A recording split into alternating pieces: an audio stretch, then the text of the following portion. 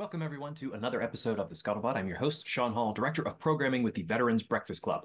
We're a nonprofit in Western PA whose mission is to create communities of listening around veterans and their stories to connect, educate, heal, and inspire. You can find out everything there is to know about the VBC on our website, www.veteransbreakfastclub.org. On there, you can check out all of the upcoming Monday night Zoom programs that we do that invites veterans and non-veterans to come and listen to historians, authors, military experts. It's really a great program. It's going to have a lot of wonderful guests coming up throughout the year. You can also check out our blog and sign up to be a member. Also, you could send us your address if you don't receive our free quarterly VBC magazine filled with wonderful veteran stories. We hope that you'll join us on the website. As for today's episode of the Scuttlebutt, I invite Vietnam veteran Al Smith on to talk about the military and veterans group Braver Angels. Their mission is to bring together veterans whose military service has instilled them with the importance of unity, teamwork, and a country-first mentality in order to promote working together. Obviously, we live in a very divided country right now, and Al believes that the Braver Angels mission and the sort of core values that he learned in the military about working together can help bridge that divide. We talk a bit about Al's service and go into the Braver Angels mission and everything they have going on. You can check out their website if you scroll down to the description below, and I hope that you enjoy this conversation. I know I did. Thank you for supporting the podcast and enjoy the show. Joining me today for the Scuttlebutt is Vietnam veteran Al Smith. Al, you're here to not only talk a bit about your service, but also Braver Angels, which I'm very excited to get into the organization and its mission. But I'd love for you to introduce yourself. Welcome to the Scuttlebutt. Thank you. Glad to be here. Thank you for the opportunity. I guess I will go, I don't know how far you want me to go back. I born and raised in the inner city of New York, ended up at the University of Connecticut. When I got out of the University of Connecticut in 1965, it was a time when everything was ramped up for Vietnam. They were drafting when I was there. I guess it turned out to be a lottery later on, but I was drafted. And then I went in as a private, and I went to Fort Dix, went to Fort Jackson for advanced infantry training. And so I guess somebody told me, you got a college degree, you should really be an officer. And I said, fine, I'd like to go to, how do I become an officer? They said, well, you missed West Point and you missed ROTC, but you can go to officer candidate school. I said, okay, sign me up. It's 6 months. Of course, what they didn't tell me is they were losing so many second lieutenants in Vietnam. They just needed them fast and furious. So I went to OCS, became a second lieutenant in the infantry, went to Fort Campbell, home of the 101st, and I was there as a training officer for those in basic training. But it wasn't long. It was probably about 6 months, and I got my orders for Vietnam. They sent me to Fort Lewis to be part of a troop ship of 2,500, 90 officers, 2,500 non-commissioned officers.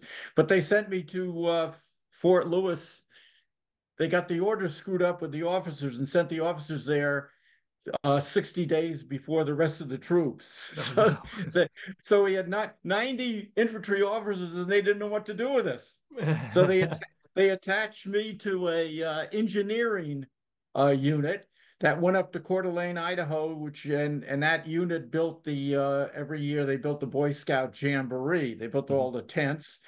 But since I didn't know how to put a nail into a board or a hammer, they gave me a Jeep and said, get lost. So I was there enjoying the scenery in Idaho. And then my time came and I went over on a troop ship to Vietnam. What year was that finally? It seems like that was about almost 2 years later. Let's see. I guess that was in 67. Yeah, I was going to say a couple of years. Yeah, because I came home in November 68. So it was 67. When I got to Vietnam, I was assigned to the 1st Infantry Division, and I went up to Phuoc Vinh, and I was there for, I guess, about 6 months. And then we did operations over the course of the next year in what they call as 3 Corps, which is from Saigon all the way up to the Cambodian border. Yeah, I was gonna dive back just a touch and sort of ask, you come out of out of New York. So you get up to the University of Connecticut. Yes. The war is sort of near its beginning phases at that time. So you had to be kind of aware of what was going on, or did you kind of focus on studies and Vietnam was sort of this place that you'd never really thought of? Good question, because I guess I went to UConn in 61. Mhm, I think JFK in 64 sent in what he called military advisors to Vietnam. mhm, But the first entire unit, military unit, that was sent to Vietnam was 65, and that was the first air cav. mhm. So when I started college, the Vietnam War was not heated up yet, so to speak. Uh, it only really came about in 65. Mhm. When you got drafted, were what were your feelings at that time? Well, I knew I was going to go. I mean, I'm out of college. I can't no college deferments. I was single. I was healthy. I had a pulse, and I I'm going to, if my country wants me to serve, I'm going to serve my country. I'm not going to go to Canada or whatever. And so Mhm. I went.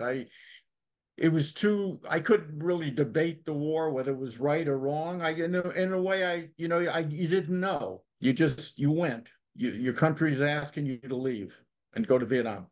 And this was earlier than when the war started to get bad and the home front started to really have a lot of division about the war. Was there support in 65 to 67? Was it a little bit more on the home front? Like, there was more civilian support?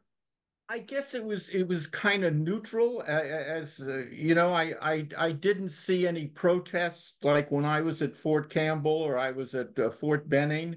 Mhm. Um, there wasn't a lot of protests.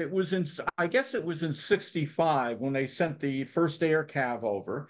And then the first major battle of the war was the Ai Drang Valley with the first air cav. And they had, I don't know, maybe 250 killed or what Americans killed. And then it started from what I understand on television, every night you would see these battles and you would see a body count, obviously of the VC or North Vietnamese, but you'd also have Americans coming home in body bags. Uh, so, that then the protests, I guess, started. And what really set it off was, of course, I was in Vietnam when Tet happened, which was, Mhm. I think, the end of January 1968. Yeah. And of course, that basically you had Walter Cronkite questioning the war. He never did before, but it was like, who's winning this war? They're attacking us. Something's wrong with this picture. And then when Walter Cronkite turned kind of against the war, then the protests really went crazy. What was your experience like there when you finally landed? You're in three corps. Was it still pretty kinetic where you were at? Well, uh, when that whole experience being there for a year, it was, and I guess any Vietnam vet would tell you this. It wasn't an all out battle every day. I mean, you might get rocketed or mortared at least. When we go out on search and destroy missions, you would go out and you'd make no contact, and you come back in, and the next day you go out from the base camp and you go on another search and destroy mission and no contact. And after maybe 2 or 3 weeks out, you'd come back to base camp for about a week. And then you go out to another landing zone in another area looking for the Viet Cong or Yeah. hopefully not, but the North Vietnamese, because they were big units and better trained. But when all hell broke loose. But you could get lulled into, it wasn't World War II. You weren't on the front lines at Bastogne every day. Right. Can you tell me about that first? I'm always interested in the first time you had to go outside the wire. The first, I mean, you had gone through basic, you'd gone through OCS, so you had men that you were in charge of. But that first time you had to go outside the wire, go on a search and destroy mission. Do you remember that first time? I do. I do. And the one thing I would say in Vietnam, most of those going to Vietnam were not trained properly or had enough training Hmm. because I mean, we're going into jungle warfare, we're going into rice paddies, we're going into the highlands, whatever, and we were not trained, in that kind of. I guess special forces troops had a lot more training when they went over for special operations, but when I got there, I relied so much, and this is anybody new in country, so much on the troops that were there. Hmm. I mean, there was so many things that they did that I had never been told about. But like how to talk on a Prick 25, the phone, without even talking, just by breaking squelch to the person on the other end without ever making any noise. I mean, you were never told that or trained on that. So much of what you learned was OJT initially, and you relied on. I relied on my platoon sergeant, Hmm. and I relied on the troops that had been there for 3 months, 7 months, or whatever.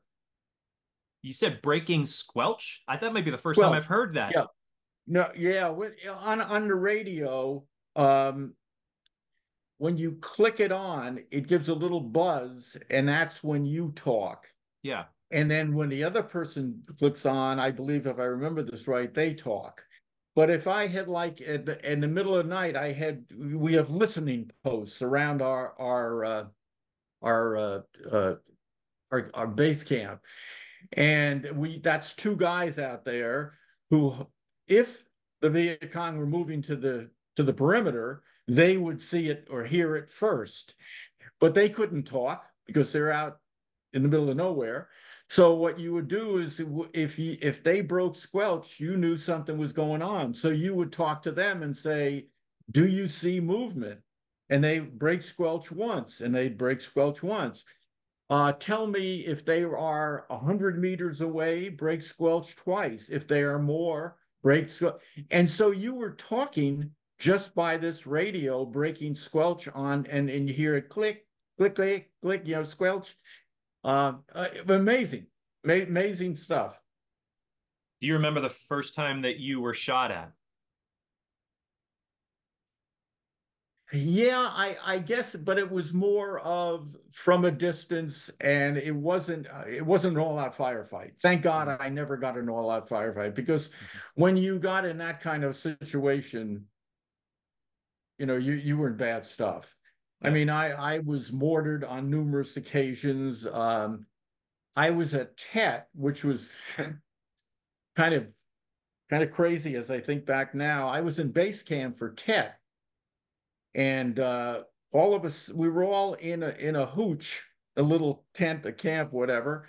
And I'll never forget somebody had just come back from Hong Kong from R&R, and they had the Beatles Sergeant Pepper's Lonely Hearts Club Band, Hmm. and all of a sudden, and I was in Quan Loy. Quan Loy was the Michelin rubber plantation, Yeah. and that's where we were based. And all of a sudden, in came these, I never had rocketed before, these, whatever, 122, 140, whatever rockets comes screaming through the rubber trees and exploding. Well, of course, we dove for the bunker, but the craziness of war, and you look back at this, somebody had forgot to turn off the tape recording. So there'd be this loud explosion, and in the background, you'd hear Lucy in the sky with diamonds. And then another rocket would come in and hit a tree. Thank God you wanted to hit a tree, and it would explode. And you'd hear in the background, I get by with a little help from my friends. So at the time, you're scared to death. But as I Yeah. look back, it's one of these humorous situations in war that people run across. Oh, so strange and oddly like beautiful in a weird kind of way. Like there, as long as no one is getting injured, like these Yeah. explosions happening with like sort of these lyrics happening. It's like it's almost like a movie, but obviously just like chaos, I'm sure. Well, the night, Chet was at night, and the next morning, Quan Loy had little airstrip. where Hmm. we'd run operations with the helicopters. They actually could fly in, I think, fixed wing. But in the morning, I went up and I saw this helicopter that was if you looked at it, you would just see a pile of ashes. And that was a Huey. Hmm. That was a direct strike by by one of these rockets. And once again, you got to have some humor, otherwise you'd go crazy. And I looked at it and I kept thinking, I think the taxpayers back home are not going to like to see this because I mean it was just Right. nothing. Um, did you make close friends? Was it hard as an infantry platoon officer to make close friends, or did you kind of keep your distance? I did make close friends. How do I say this? When you say close friends, um, you were a band of brothers. You really were. Your camaraderie was amazing, and the guys in my platoon, I liked them a lot. I got to know them. I got to know a little bit of their background. They got to know about me, but you weren't really thinking so much rank. I had a job as in charge of that platoon, but I wasn't there to yell at them and direct them left and right or whatever. They knew their job. I knew my job. Um, so you were a group. Yes, I was in charge of that 15 guys, but um, when we were on a mission, yes, you had time to work with them, talk with them, socialize with them, so to speak. I knew them all. I knew their background. Did you stay in touch with them after the war? The only one I stayed in touch with was a second lieutenant who was in my company, and he was from Jamaica, Long Island, and I used to live in Queens. I was still in the New York area. Mhm. So when I came home first, he came home second, and then we got together and I went to his wedding. But that was the only person. Now, that said, I had a platoon sergeant who lived in Brooklyn. And of course, I was in New York City, Manhattan. And when I went home first, and he said, Lieutenant Smith, would you go see my mother and tell her I'm doing okay? And I said, Sergeant Marino, I will definitely do that. Well, sure enough, I got home. I try to find my way around Brooklyn, which is impossible. But I did get to the apartment complex, and I saw this kid, and I said, "Listen, I'm looking for Mrs. Marino." And this is almost like a scene from a Hollywood movie. She yells up, and she said, "Maria, Lieutenant Smith is here." And this lady pokes her head out of the window and said, "Send him up." And I'm going, "Oh my God, this is like the Goldbergs, the Yeah, TV show years ago." yeah. So I did that. I also had a situation, I don't want to get too lengthy on this, but when I was in the field, I was an infantry platoon leader for 7 months. And Mhm. then they brought me in as the executive officer. 2 months after, 2 months, 2 weeks after I had been called into base camp, my platoon was ambushed Mm. and a couple of guys were killed. Uh, it was a bizarre situation, if you can believe this. Yeah. So this one sergeant, Gary Gable, I waited about seven days. I said, I'm going to send Gary's parents a letter because I'm the closest to him and they're on the other side of the world. And I think they would appreciate hearing from somebody Yeah. who knew him well over there. Mhm. And so I sent a letter and I said, Gary was one of the greatest guys I knew. He was a great and brave, courageous person I met in a platoon. I loved I think I said something like if everyone was in my platoon was like Gary, I'd have the best platoon in Vietnam and I'll always miss him, whatever. About a week later, I was called in by the company commander and said, Lieutenant Smith, you have a congressional investigation against you. And I said, you got to be kidding me. Yeah. He says, no, we're not kidding you. Congress is looking into you. And I said, why? I've been here for 7 months. apparently my letter got to the house, and that's how the mother and father was informed by letter. Oh. And by then, that should never happen. Mhm. If you're killed in Vietnam, you're always told a chaplain or whatever your faith is, and somebody from the local ROTC, an officer, would go to your house so you could be consoled, and they would do it a formal way. Not with Gary. Gary's parents heard it through my letter. And of course, Mm. I was blown away. I was shocked. I said, I could give a shit less, pardon my French, Yeah. but what happened to me, but it's, I'm thinking of these mother and father. Well, anyway, make a long story short, Gary's parents said, whatever the, when they came to investigate, they said, do not do anything against Lieutenant Smith. Matter of fact, we liked the letter so much, we hung it on top of over his casket, da da da da. Okay. When I got home, I said to myself, I wonder if the mother and father would like to hear from me. Mm-hmm. And so I went to the memorial, and at the memorial you can find each name and you can find out the hometown. I knew his hometown, Yeah. but you could find out the newspaper, and the newspaper had the address and everything. Yeah. So I was able to get the phone number. I called them. They said, yes, we'd love for you to come out. Uh, I drove out, and I was a little bit leery because here, a mother and father who had lost their son, and they had to be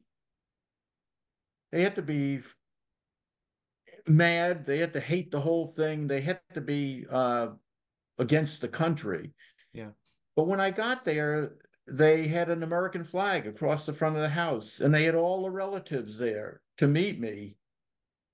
And the only thing I could think of is, thank God in this country we have such patriotic families Mm-hmm. that this has got getting them through a very difficult time, as opposed to them getting into a protest or whatever.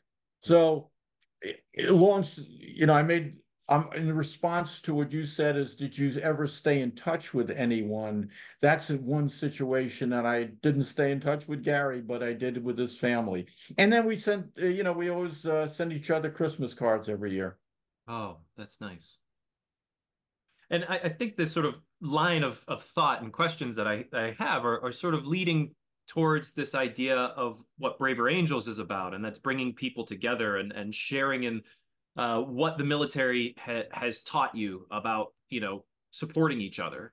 And that's sort of the mission of Braver Angels, and we'll get to that in just a minute. But first, I'd like to ask you, when you came home, what was your homecoming like? Again, a little bit of humor, I guess. My last 4 months in the military was at the Boston Army base, because Hmm. I wrote out my dream sheet. I guess anytime you're ready to be transferred, whatever, you can write out this dream sheet. Well, where would you like to go? So I thought it was a joke, and I said, I'm still feel college days are in me, and I like to do something with colleges, and I love New England because I'm from Connecticut, New York, whatever. I ended up the officer candidate school recruiting officer out of the Boston Army base.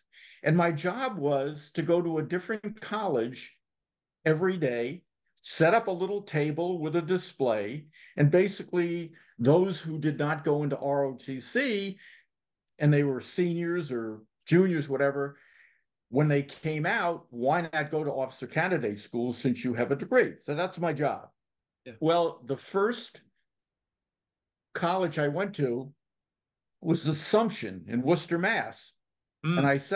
I got my uniform and I got to set up my little display. And in comes about 25 students. They all sit down in front of me and they just stare at me. Well, they're protesting.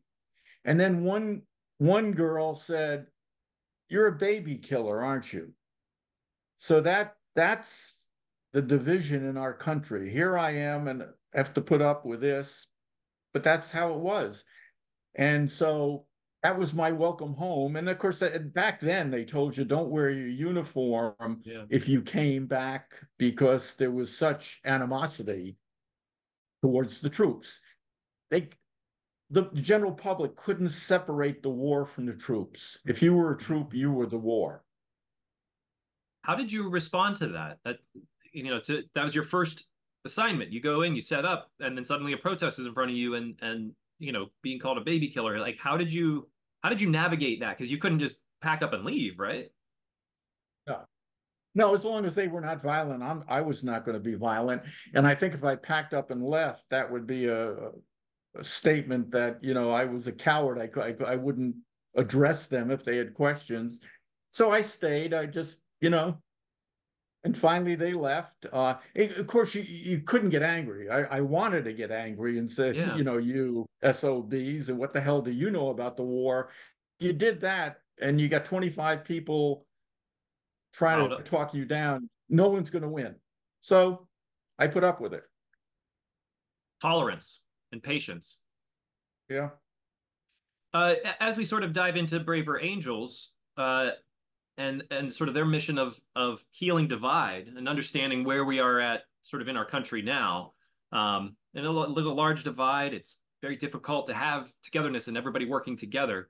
Did you feel that the division back at that time during Vietnam era was worse than it is today? Can you sort of compare the two?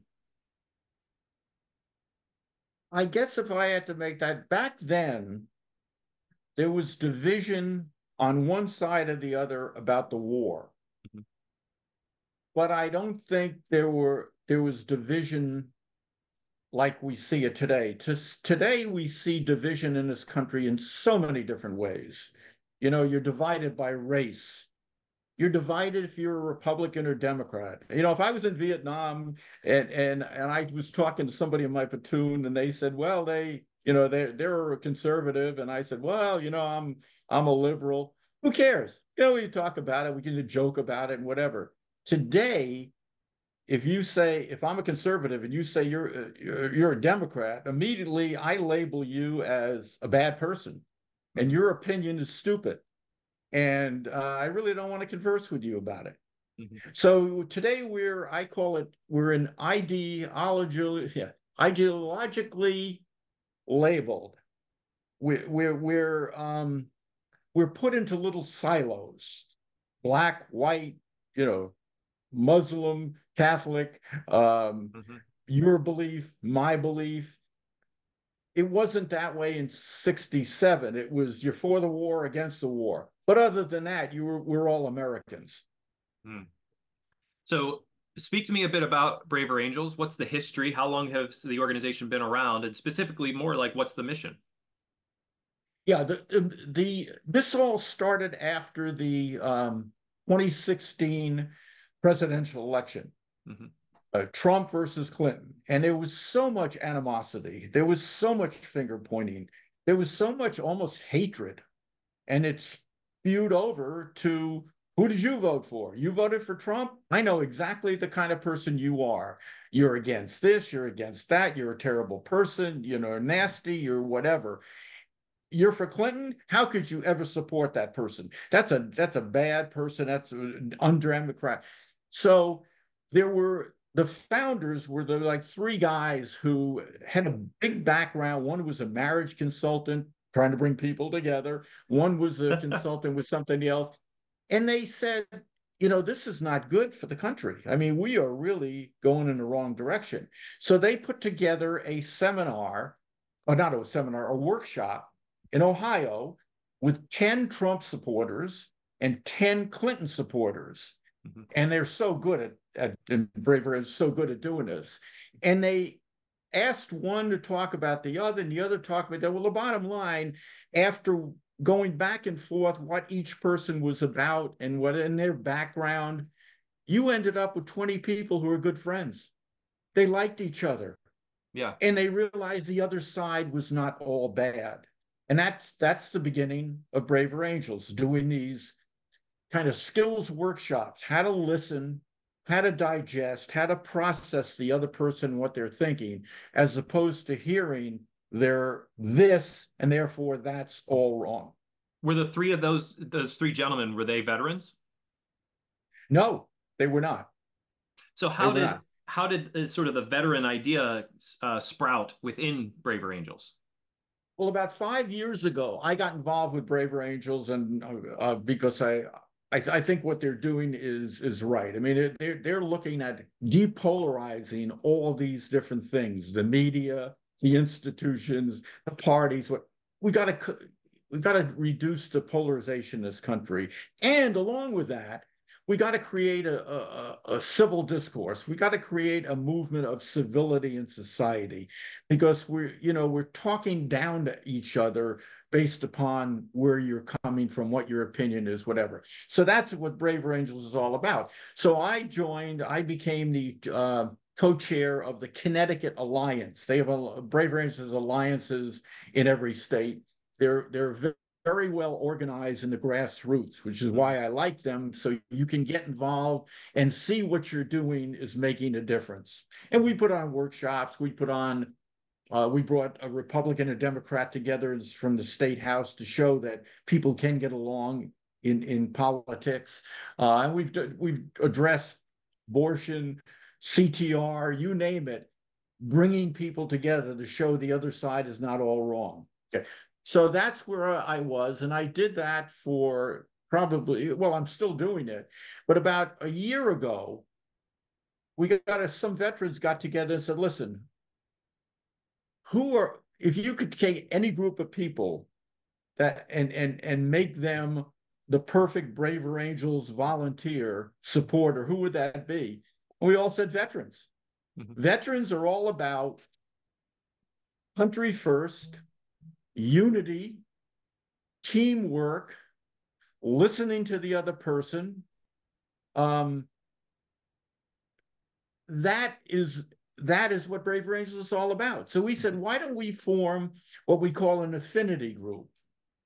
We're all part of Braver Angels, but let's call it the Military and Veterans group, and we will get together as veterans, and we will try to recruit other veterans, because we have ins with VFWs, American Legions. We can go talk to people like that. We can bring other veterans in, because they will be such a strong group within Braver Angels. And that's how the Military and Veterans group started. Sprouted within. Is it hard to keep an open mind? Now, you might be grassroots and sort of trying to bring people together, but as you yourself started to open up that door, listen to the other side, try to work together, how do you keep that open mind, keep that open door policy of like, I want your ideas and my ideas to mix and create something better? Well, first of all, again, here comes the core values, what's instilled in any veteran. Mm-hmm. We are about bringing people together. We are about and we know that you can't fight with somebody who has a different opinion than you. If you're a veteran, you're together. Mission first, country first, whatever. But so that was instilled in me, like all veterans, I think it's instilled in. But above and beyond that, when I got involved with Braver Angels, I attended a lot of these skills workshops that they do. By the way, it's free. It's on Zoom. Anyone can go to it. And I started seeing some of the skills that people can use to have civil conversations, to listen first, to not just think about what my reply is, but more process where the other person is coming from. So veterans are uniquely positioned to be able to start to adapt and overcome. That is really kind of what I go back to. And this idea of like, we have a problem, and that could be the division, or we also have a problem that we need to solve, and we need people to work together through that division to help solve the problem. And veterans, like I said, are uniquely sort of positioned to be able to lead us there. Exactly. To me, it's like in our genes. As I said before, it's instilled in our core values. This is how you complete the mission. You don't complete it by fighting within. And I think veterans understand. maybe I'm going out on a limb here, but I think veterans as a group understand more than anything that a divided America is a weak America. Hmm. A divided, what Lincoln said, a house divided cannot stand. I think we understand that well. I think Americans understand polarization within the country is a threat to our democracy. So this is what we bring to the table in support of Braver Angels.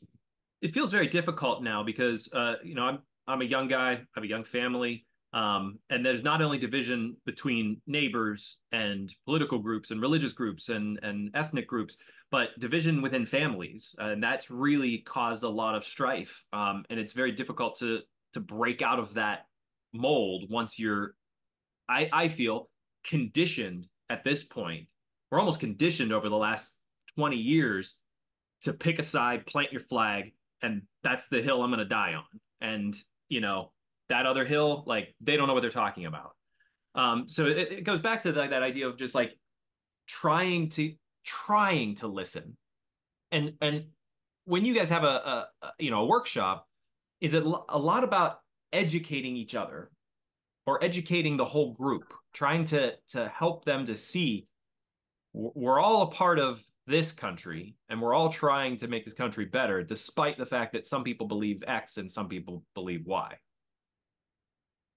Yeah, the workshop is all about using certain skills to allow you to converse with the other side and understand the other side. Now, none of the workshops are set to try to convince the other side, you gotta think the way I think. You can go to a workshop and come out and say, my opinions are still the same. I still believe what I believe on this issue, but I realize the other side. I know what their viewpoints are. I understand their rationale, and therefore they're not bad people. We can converse.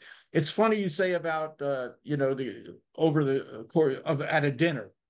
Braver Angels has a workshop that addresses, I forget exactly what it calls, something of civility at the Thanksgiving table or the Christmas, or holiday table.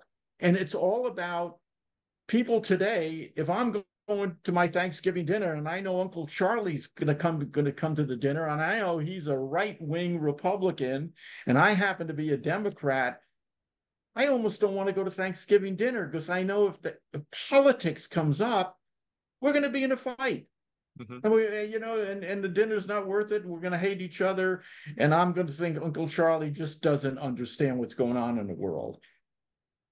So this workshop, and we do it before Thanksgiving, before the holidays, allows you to go into that kind of situation and converse in a civil way.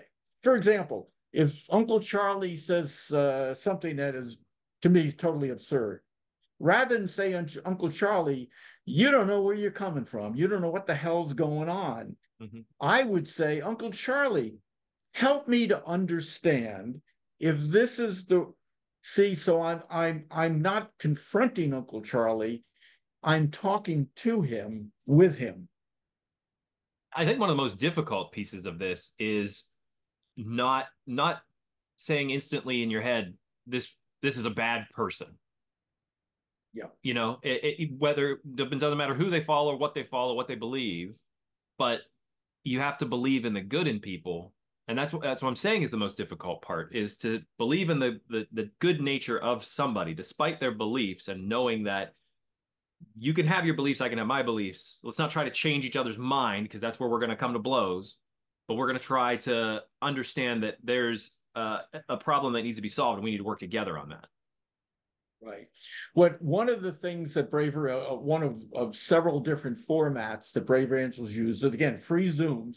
I told you about the skills workshops, but we also do discussions on a subject, and we'll even do debates. So we will pick a very highly controversial subject, again, race relations, abortion, whatever. And people will come to that on Zoom and they're going, man, it's my chance to really sound off and point fingers at the other side. But our debates are not like a college debate where I have to win and I've got to beat you up. And if I win, then you lose. Our debates are everything has to go through the moderator, and it's positioned as a collective search for the truth. Yeah. So collectively, we'll all hear each other, and it's moderated very in a controlled basis. There's no swearing, there's no finger pointing, and we don't allow that. So by after about an hour and a half, you've heard the other side and where they're coming from. And So, that's the way we need to be in America today. so if, because I feel like some people may get emotional or may start to raise their voice or may start to point fingers. How do you squelch that? Yeah, I think you would do something like if somebody asked a question and it was a good question, but it was done with animosity and swearing or whatever. The moderator again would say, "Joe, we can't let it get out of control here.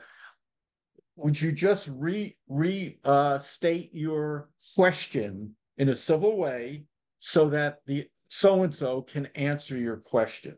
You bring the tone down, you bring it back to, I want to hear the other side, what your response is. Is it, do you think it's healthy for the people that want to say, I don't want to hear the other side. I know what they're thinking. I don't need to hear it. Is that healthy or unhealthy? I think that's in our country today, that's where we are. I think it's unhealthy. You look at Congress. They never get together, the two parties. They caucus. Every caucus they have in Congress is by one party or the other. So the Republicans always go off the Black Caucus, the Green Caucus, the Health Caucus, whatever, only with the other side. The only one in Congress today is something called the Problem Solver Caucus, where you have 25 representatives who are Republican, 25 who are Democrats, and they get together and talk openly and solve problems together. They try to find common ground. That's the way all of Congress can work. Unfortunately, it's only a small group. So if you're going to say, I don't want to hear the other side, well, then we'll always be divided. And unfortunately, we'll become even more divided. How do you make Braver Angel's message louder? I say that because we hear it a lot in the media, like TV, everywhere. We hear how divided we are. We hear their opinions. We hear, that sort of helps drive what we think, especially if we are in particularly planted in one side or the other. But a message of togetherness, a message of listening, a message of education is probably a lot more difficult to blast out and get people involved in that because you want to avoid conflict. You want to, shut down and be like, I know what they believe. I know what I believe. I don't need to listen to it. There is that unhealthiness. So how do you get that message of Braver Angels out a little bit louder than everybody else? Well, we've been given some good press. I mean, we've been on Fox and MSNBC. We've had articles in USA Today. So we're getting the word out that way. We're doing workshops and debates, and they're all free and they're online, and we're attracting exposure that way. Because I think when most people hear what we're all about, people say, that makes sense. We know in this country today that when all the surveys show, most people think we're just going in the wrong direction. If you look at all the polls, people want unity. They're fed up with what they see in Congress. They're fed up of turning on the television and hearing only one side or the other, or the newspaper is either a conservative or a liberal. So I think most of Americans today want to get back to moderation, to unity, to talking with the other side. It's how do you do that? Personally, this is just Al Smith talking. I think we need a movement in this country, almost something like the civil rights movement, where we get everybody who rises up, voters, to say enough is enough. Let's get back to where we were with civility and a lack of division and become Americans with our own views, but that's how our country will survive. Um, it's not easy to do. I mean, look at the media. Within Braver Angels, we'll admit we're not sure yet how we change that. The media makes a lot of money basically being all one side or the other. That's Mm-hmm. their, that's their financial Stability, their mantra. livelihood. Yeah. Yeah. And how do you get an MSNBC or a Fox to the other side a fair shake? That's a tough one. We haven't figured that out.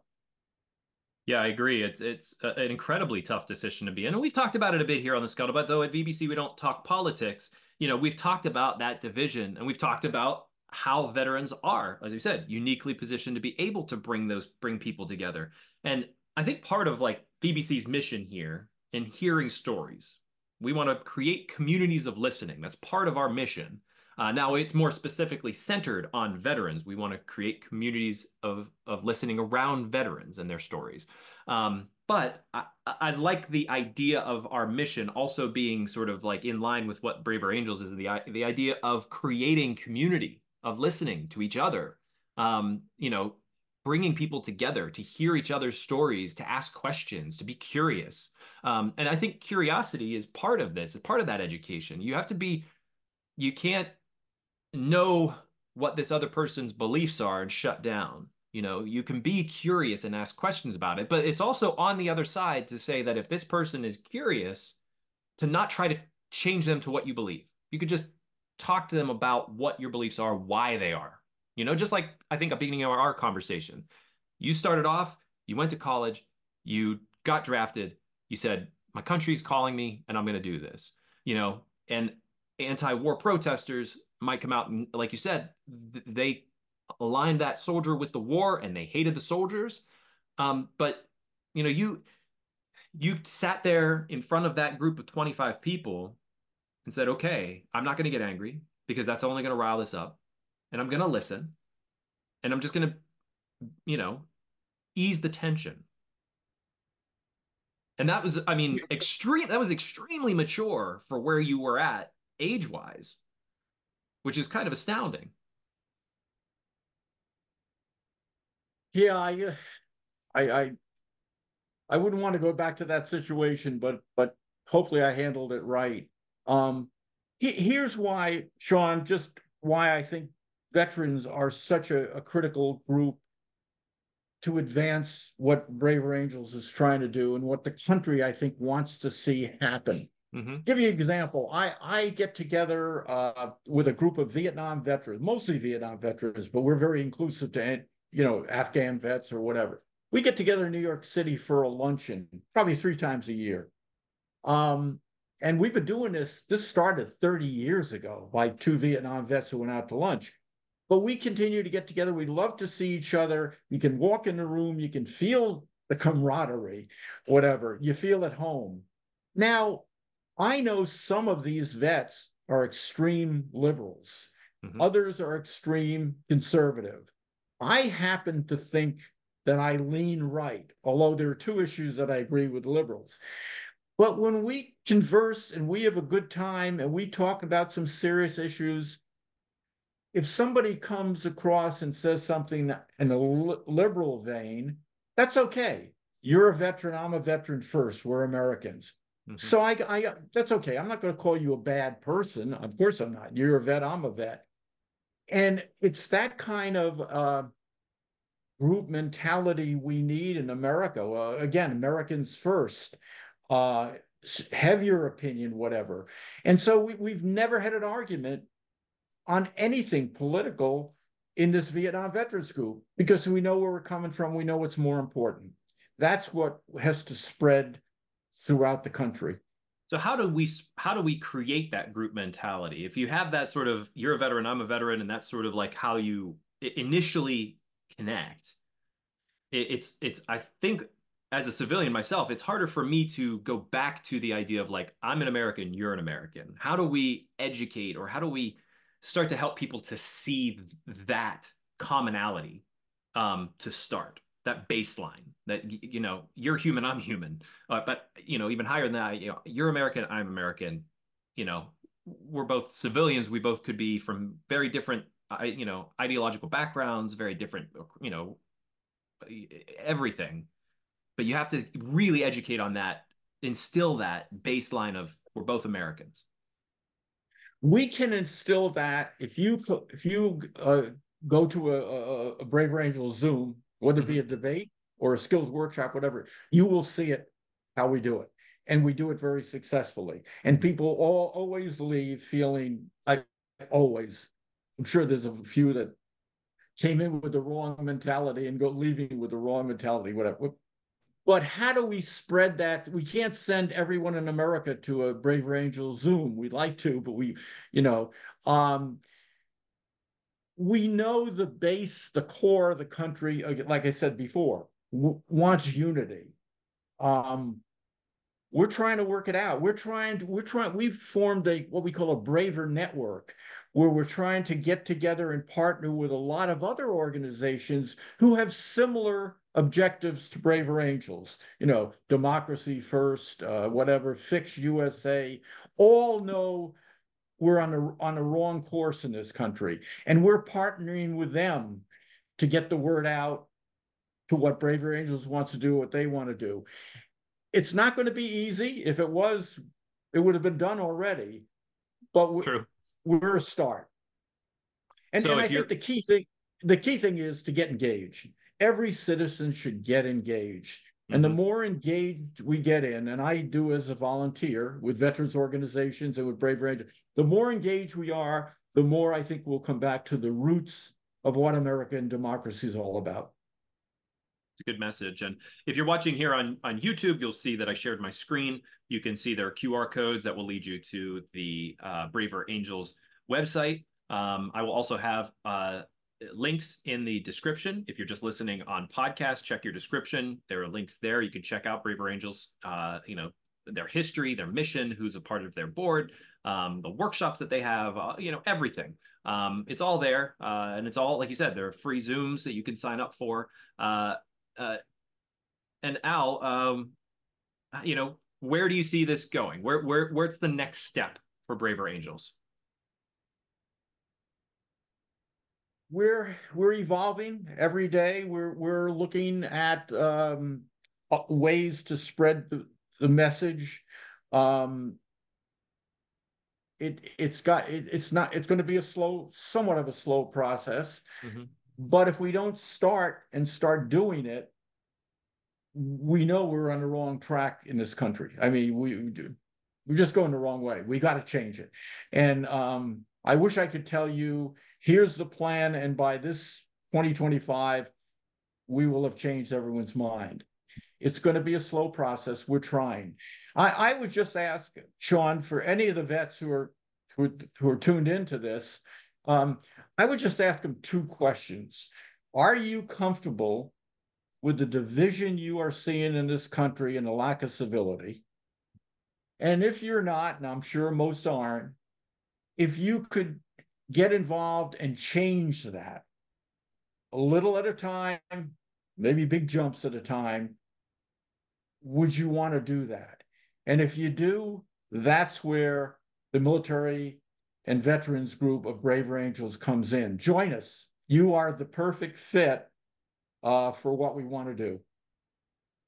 So I have my own personal question here to finish us off, because as we head into 2024 here, um, my thoughts on this year is going to be, oh boy, I really don't feel like living through 2024. What advice do you have for me, a civilian, um, getting through this year, and for what is to come, but specifically more like this year seems like it's just not gonna go very well. It's not, it's going to be turbulent. Um, I guess there'll be a lot of issues that will be talked about in the presidential campaign. We'll hear about it every night. Um, come to a Braver Angels Zoom on any of these issues. We try to address them all. The Military and Veterans Group, matter of fact, has one coming up in February. I'm sorry to say I forget the exact date, but if you go on braverangels.org, you can see one. But we're going to tackle the Hamas Israeli issue. But we're going to do it not so much the Palestinians are all right, the Israelis are all right. We're going to try to look at it and understand it better and hopefully bring people together about that. So, I would just say tune in to the Braver Angels Zoom calls and get involved with the local alliance. And I think you will come out of it feeling better about where we're going and what we can do about it, and make the positive change we need in our country. Because, again, veterans, the last thing we want to do, and many of us put our life on the line for this country, we don't want to see it fall apart. And I think, sadly, we're starting to fall apart, to tear ourselves to pieces. Well, here's hoping that we can find cooler minds and, find the good in each other. But Al, I want to thank you for sharing some of your story today and sharing your message from Braver Angels. I think it's a great message of unity and support and togetherness. And thank you for joining the Scuttlebutt podcast. Maybe we can touch base again early next year, and we could say, yeah, maybe there is some togetherness that we can find here. Great. Listen, thank you for the opportunity to share some of the things I said about Vietnam. I'm sure any Vietnam vets can relate to some of the stories and whatever, but thank you for exposing more people to what Braver Angels is about. It's what our democracy should be about. Thank you. And to our listeners, please like, share, subscribe, and ring the bell on YouTube so you're the first to know whenever we release new episodes. And you can always reach out to me, Shaun, SHAUN, at veteransbreakfastclub.org with any ideas, thoughts, comments, or questions. Thank you again, Al, and look to see you again on a future episode of The Scuttlebutt. Appreciate it. Thank you.